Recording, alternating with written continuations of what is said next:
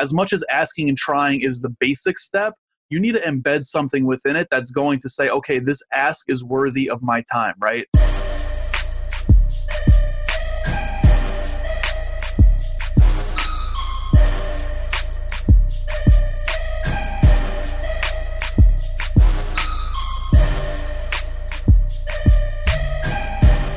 What is going on, guys? Welcome back to the Spreading Success podcast. My name is Ram Raviv, and I'm your host. Today, I'm joined by my good buddy, Matt Labrie. Matt, how are you doing today, man? First and foremost, Ram, I want to let you know how excited I am to be here and express my gratitude. Before I even answer that question, just seeing you develop and seeing you grow is something that it's like super fulfilling to be around. And I appreciate the opportunity to be here with you. And to answer your question, I'm doing great. Grinding, making it happen, and, ready to jump into this. Awesome. And for those of you who don't know, when I was first getting started with my podcast, Matt was one of the first people that gave me the guidance and the perspective that I needed to kind of get started. There was a lot of things that I had to overcome, like fear and kind of the fact that I didn't have my own brand in a way. And he kind of helped shut down those fears and help me get started. So that's why this episode really does mean a lot to me, having him on my show for the first time. And so just getting started, Matt, for the people that don't really know much about you, can you just give them a short kind of 36-second elevator pitch about who you are and what you do? Yeah, for sure, man. Matt Labrie is a born and raised New Yorker, 27 amazing years, who inevitably caught the hustler spirit that, fills these New York streets, as I'm sure you know, Ram.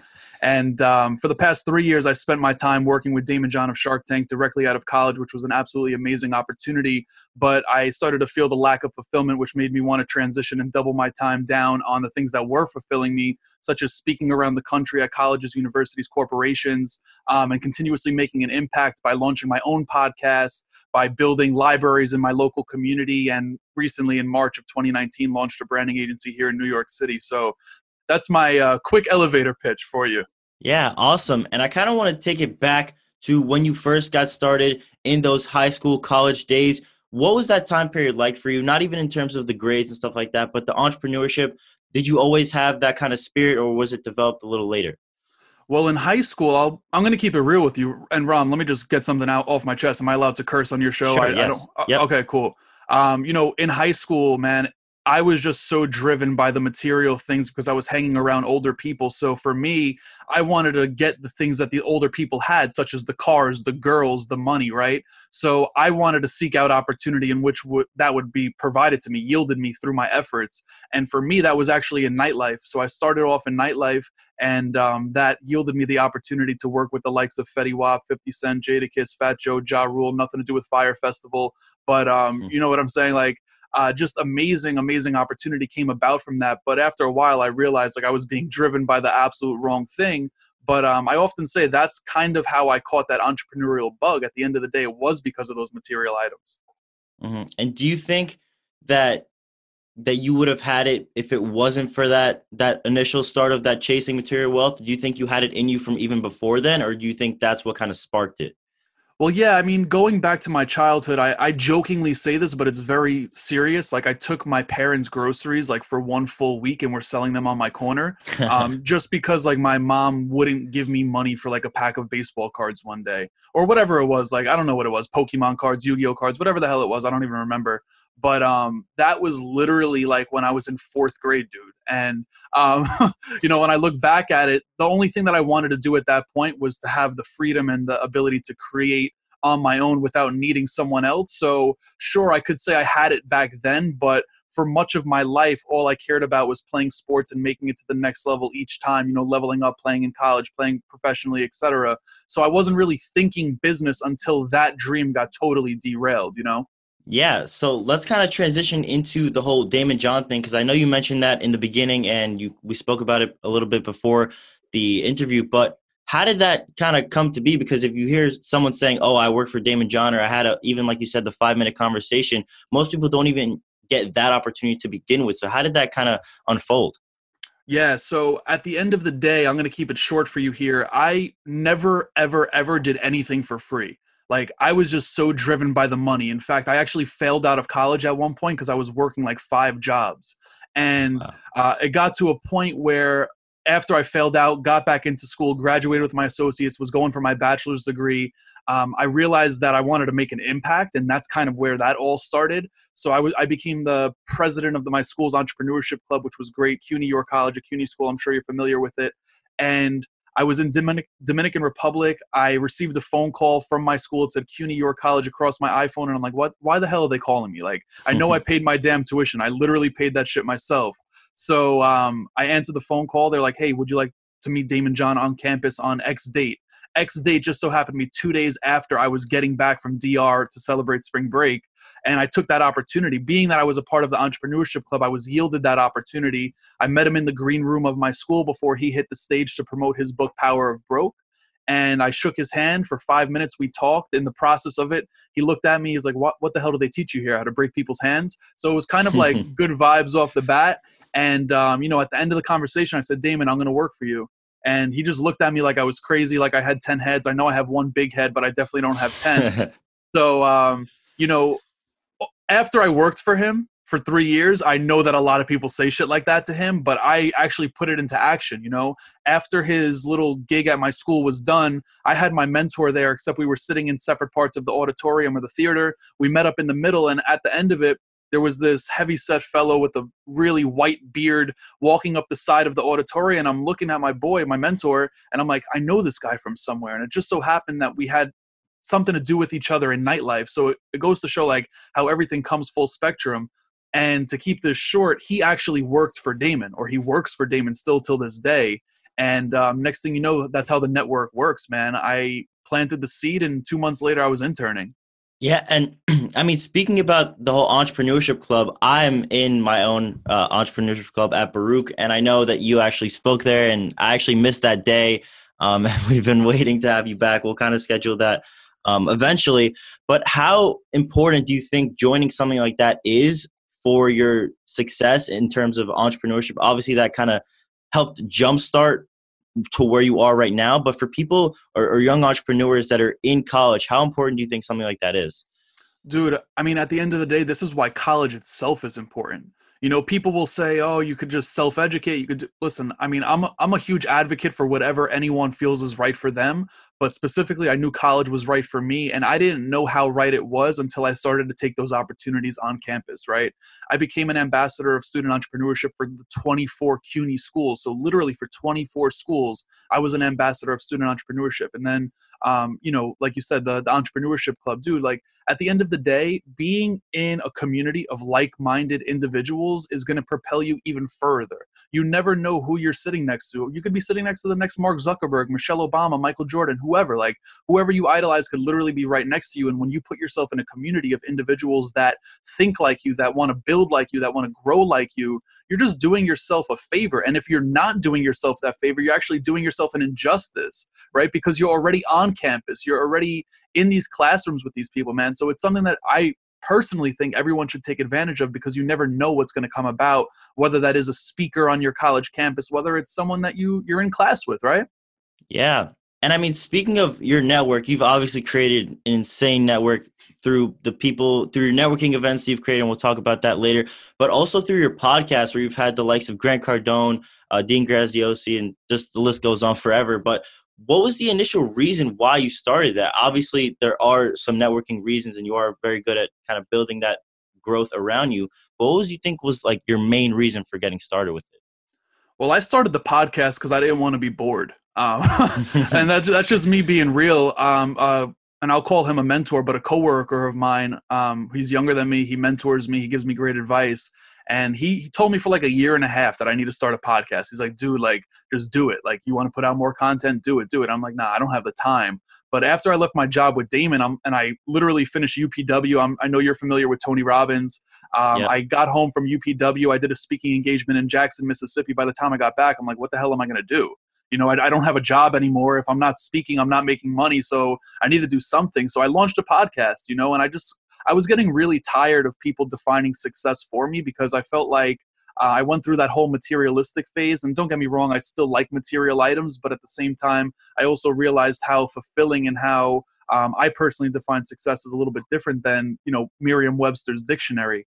So that was the main reason as to why I started it. And then when it started to take off, man, I mean, at the end of the day, I had no clue it would be what it is today. Like, I didn't know that I would be able to tap into different resources to access different guests. And next thing you know, the trickle effect happened, the compound effect happened. But the real answer to the question is I started because I didn't want to be bored, dude. Like, that's really what it was. And now it's fun. It's a passion project. I love it. Yeah, that's crazy because for me, I kind of also started it in a similar way. I went to Casey Adams. He spoke at an event called Breakthrough, and he was talking about podcasting, and you start a podcast. And my initial thought was, I'm not a millionaire. Like, I can't.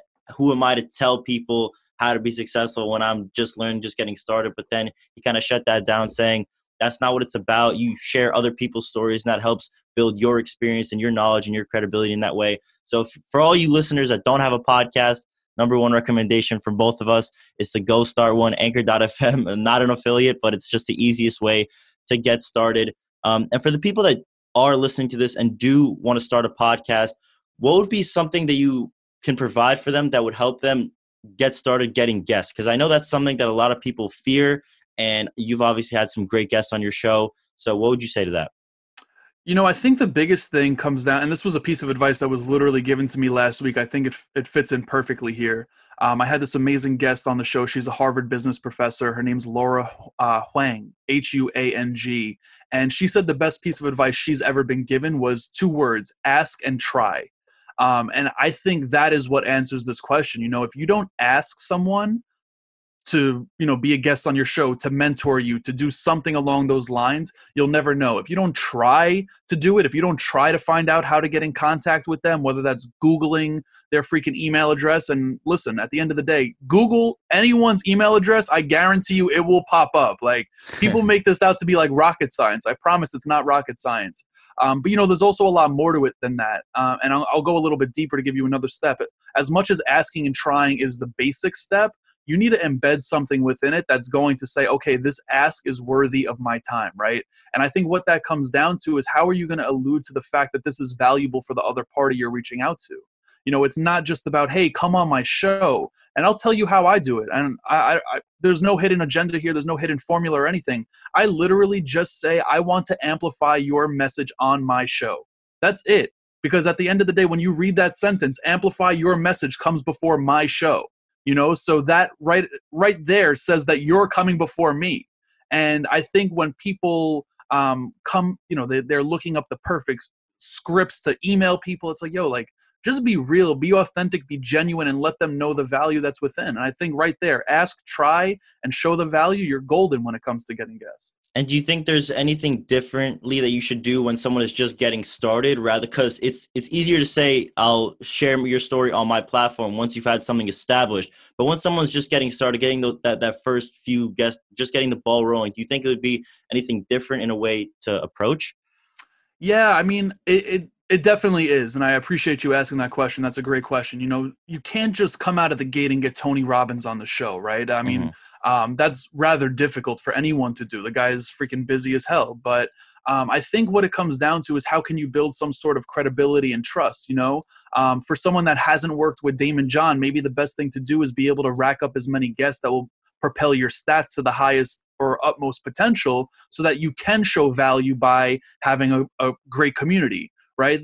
And this is going to be different for everyone, but everyone needs to find what their power is. And everyone's power is going to be different. Maybe you have crazy access to the top student leaders across CUNY, and next thing you know, that's being amplified across all of New York City because you're able to access these people, right? And now you have fucking 50,000 listeners every episode, dude. Then that becomes attractive to these people. You know, everyone needs to find out what their superpower is, and it's hard for me to say, hey, you're going to do this, this, and this, because it's going to differ. But at the end of the day, once you're able to realize what you're capable of and what is in your back pocket and the resources that you're able to dig up and not overlook, you're golden. Yeah, and I mean, speaking of the resources that you've been able to dig up, just quickly transitioning to networking events. Your networking events have been through the roof. I've been to most of them. I know you've had a few where I was away.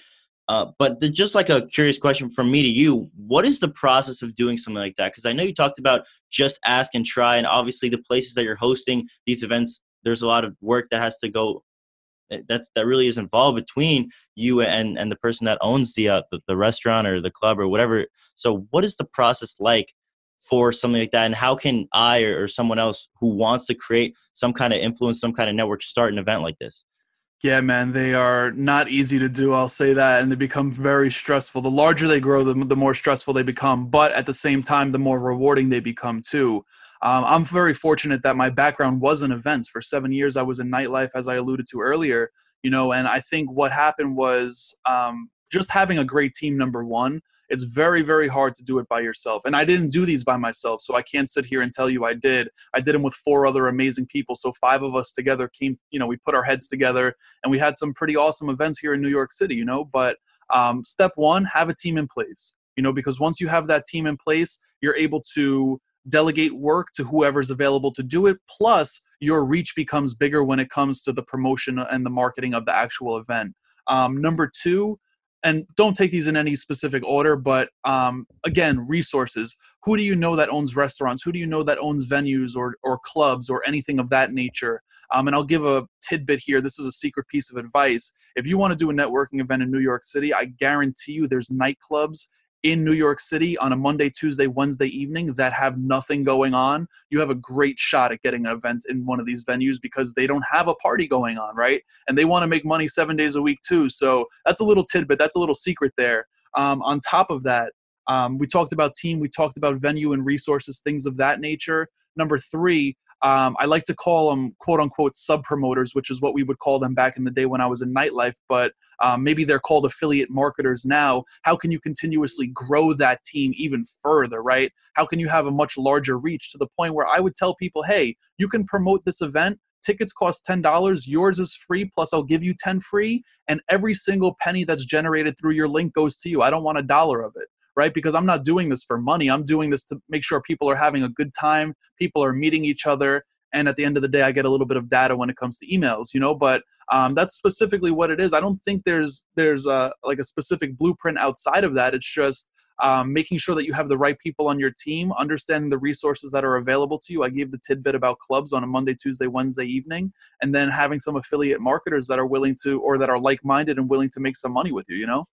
Yeah, 100%. And a lot of people really don't understand what it takes, but there's also another handful that overcomplicate the process. So there really is finding a balance. And like you said, just asking and trying, just putting yourself out there and seeing what you can make happen. And I know for you personally, with your branding agency that you have, with your podcast, and your networking events, you're really doing a lot. And for me, I'm just personally curious, what does a day in the life of Matt Labrita look like? What does it take to do what you do on a day-to-day basis? Man, if I sat here and told you I had a blueprint for that, I'd be freaking lying to you, Rob. Some days are really messy, man. Some days I sleep till 10, other days I'm up at 5. I can't say I'm the most consistent person in the world, but at the same time, I think that alludes to the fact that I'm a human being. So I'm glad people that are listening to this understand that. But a day in the life, ideally, I'll give you my ideal day, is up anywhere between 6 and 7:30, instantly in the gym. Once I'm home from the gym, and not necessarily always the gym. I love bike riding. I love taking walks. I love running. And I know you're a runner too. Yep. Like just getting out and doing things of that nature really help set the tone for the day. It's a big accomplishment, especially after you wake up early, or quote unquote early, for me at least. Then it's all about like coming home, getting the mind right. So I'll make sure that I'm reading. I'll make sure that I'm doing some form of breathing exercise to make sure that I'm calm. I'm drinking a tea right now because I felt like my heart was racing all fucking day. Then it's just blocking off certain hours for each project I have going on. So for instance, I try to break down my quote unquote workday into 3 separate sections, whether that's like 2 hours for the podcast and whatever that means, that specific day. Maybe that's just outreach. Maybe that's editing. Maybe that's graphic design. Maybe that's something. Then another 2 hours for the branding agency, and how much could I delegate, because 2 hours for a business doesn't seem like much, and then another 2 hours for whatever else I have going on. If I want to start speaking again, I'm going to make sure that I'm reaching out to certain people in certain places. If I have networking events going on, I want to make sure that time is delegated there. And then, I always make sure to incorporate some leisure time, man. I'm absolutely nasty at Call of Duty. So I always make sure that I have that type of stuff involved too, because at the end of the day, if I was just grind all the time, man, I would literally, hate myself at some point. Yeah, and I kind of want to talk a little bit more about that, because in today's modern world with entrepreneurship and the grind, things like video games, for example, I have my fair share of it, but it's very much frowned upon in the society. So can you talk a little bit more about that and kind of explaining people like the logic behind it and why it's acceptable, to be honest? And most people, like I said, they're kind of frowning upon it. Right. I mean, at the end of the day, I'll always say who's frowning upon it, right? Like, Hmm. do I really care who's frowning upon it? Because, and sure, like, don't get me wrong, I'm not saying that I don't give a shit what people think, but I Yeah. always try not to at least. But listen, man, I mean, I have a good time. Like, I connect with my boys over it or my friends, and, you know, an hour, is that really going to kill me? Like, before I go to bed? Come on. You know, I feel like I get creative. I share laughs. I have a good time, and I literally murk on that game, you know? So it's not, it comes down to what you feel is, you know, deemed acceptable. Are you going to spend 10 hours on it versus one? Then that's a different story, you know? But like, what are you comfortable? Do you feel like you've accomplished a lot that day? If not, then maybe you shouldn't play, and maybe you should do work for the amount of time that you were going to play. I mean, I was just dating a girl for a little bit, and once I told her I played Call of Duty, she was just like, "Dude, like you're 27." I'm like, "Yeah, I love it." Like, you know, like I don't care what people think when it comes to that, because I know for me it's just leisure time. It's like if I was gonna sit back and watch a Netflix show, or if I was gonna watch a movie, it's the same thing, man. Just disconnecting. You know, we all pick how we disconnect, and that's the way I disconnect. If you want to disconnect that way, if not, you do your own thing. You know. Yeah. Yeah. And I think people, like I said, they don't really understand the concept of completely disconnecting, because some people are like, oh, instead of doing that, why couldn't you just like read a book, or why couldn't you just listen to a podcast? And like that in a way, I know it's not like work, but it's technically like your mind is active. You're trying to understand and process the information. So I think there's like another step where it's like, okay, I don't have to focus on anything, and I'm good to go. So I think there is a balance between that.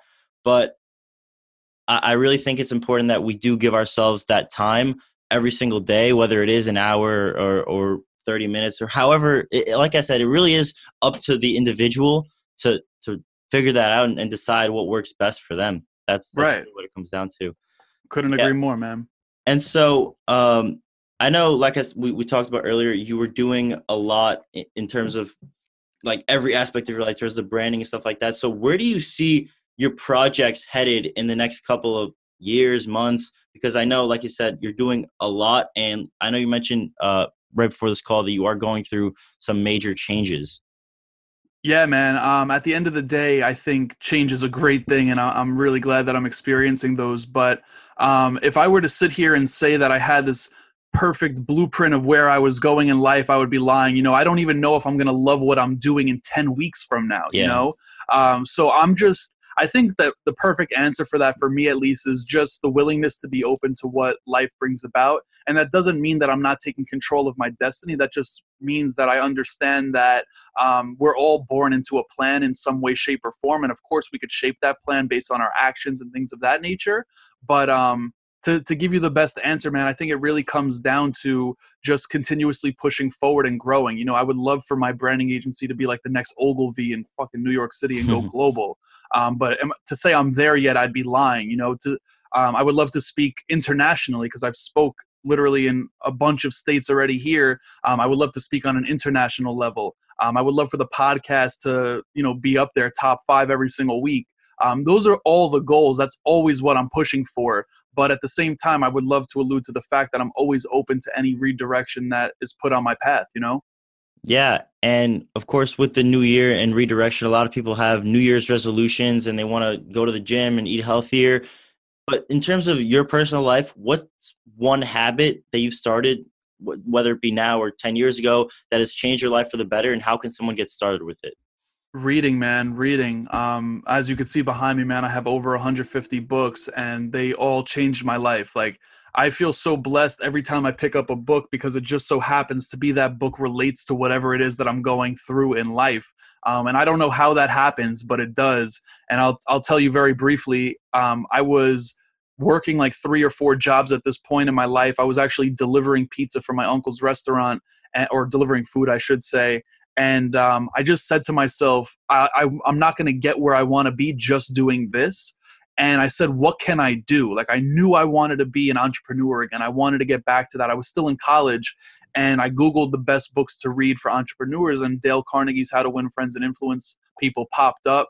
And literally, I went and I bought that book right away the same night, picked it up, read it within the next week. And then right from there, it was a trickle effect. Literally, my boy in college was like, dude, like, I need you to read this book. I was like, wow, that's funny. Like, I just finished a book. What's the book called? He said, Think and Grow Rich. So right away, I just started reading.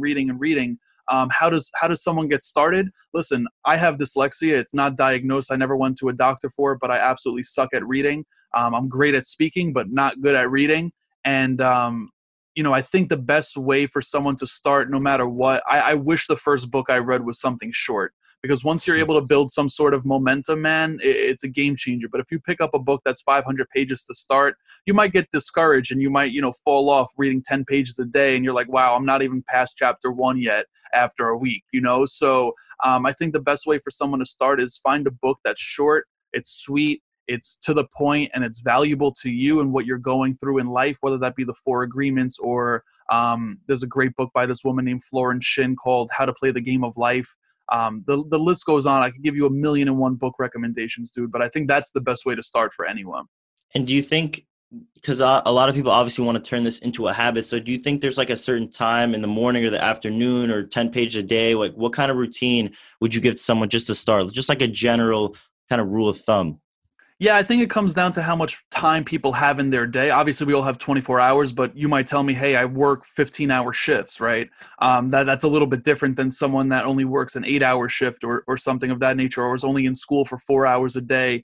I like to optimize net time in the sense that I like to do things in my quote-unquote in-between. So if I'm on the treadmill or I'm on the elliptical or I'm on the stationary bike, like, I'll have my book with me. A lot of people like to do audiobooks. For me, that's not really my thing. I love the hard copy. I love to be able to highlight and things of that nature. But any way I could optimize my net time, if I'm commuting on the train from Queens to New York City, I'm going to make sure my book is with me, right? I think that's one way that people should start incorporating this type of habit into their day. But if you don't have those types of opportunities, make sure you just carve out a half hour. Like, people think a half hour is some crazy amount of time when at the end of the day that it's really not. Like, carve out a half hour in some way, shape, or form, morning, night, whatever it is for you. If you're a night owl, great. If you're a morning person, great.